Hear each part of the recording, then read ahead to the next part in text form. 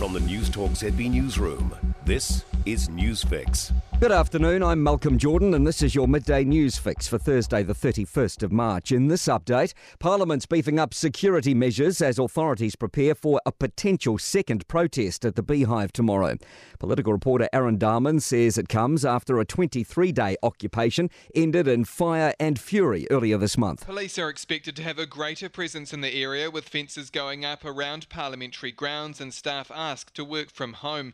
Parliament's Chief Executive Rafael González Montero says the recent hostility means measures are in place to ensure the safety of those on the precinct. He says the recent occupation of the grounds is still fresh on the minds of staff. Air New Zealand says it's putting forward a fair deal for shareholders. The airline's doing a $2.2 billion capital raise, which includes offering existing shareholders a chance to buy $1.2 billion worth of extra shares.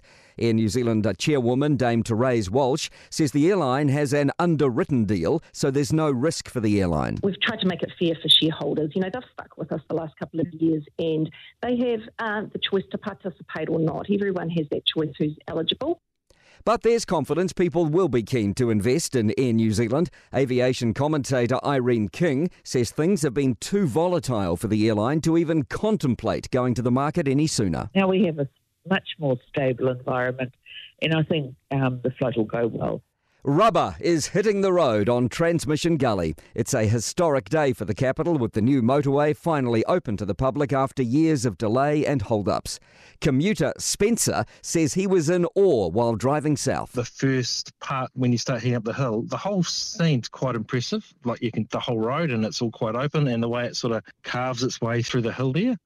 Adding fluoride to Christchurch's drinking water supply could cost the city up to $60 million. The costs are detailed in a new City Council report outlining the implications of the Health Amendment Act that came into force on December 13. The Act gives Director General of Health Dr Ashley Bloomfield the power to direct local authorities to add fluoride to public drinking water supplies. The report says the implementation of fluoridation in Christchurch will be extremely complex and costly. It notes the council doesn't have the resources to do this without slowing down other high-priority projects. Prominent Māori leader Moana Jackson has died. He was best known as a lawyer specialising in the Treaty of Waitangi and international Indigenous issues. Social media is lighting up with messages from politicians and academics. William Turetti reports. Lawyer Hui Hana Hiki says a great rangatira has fallen, with Moana Jackson being a man of great mana. Academic Morgan Godfrey says Jackson was the best of us, unfailingly kind to everyone he met, generous with his time and energy.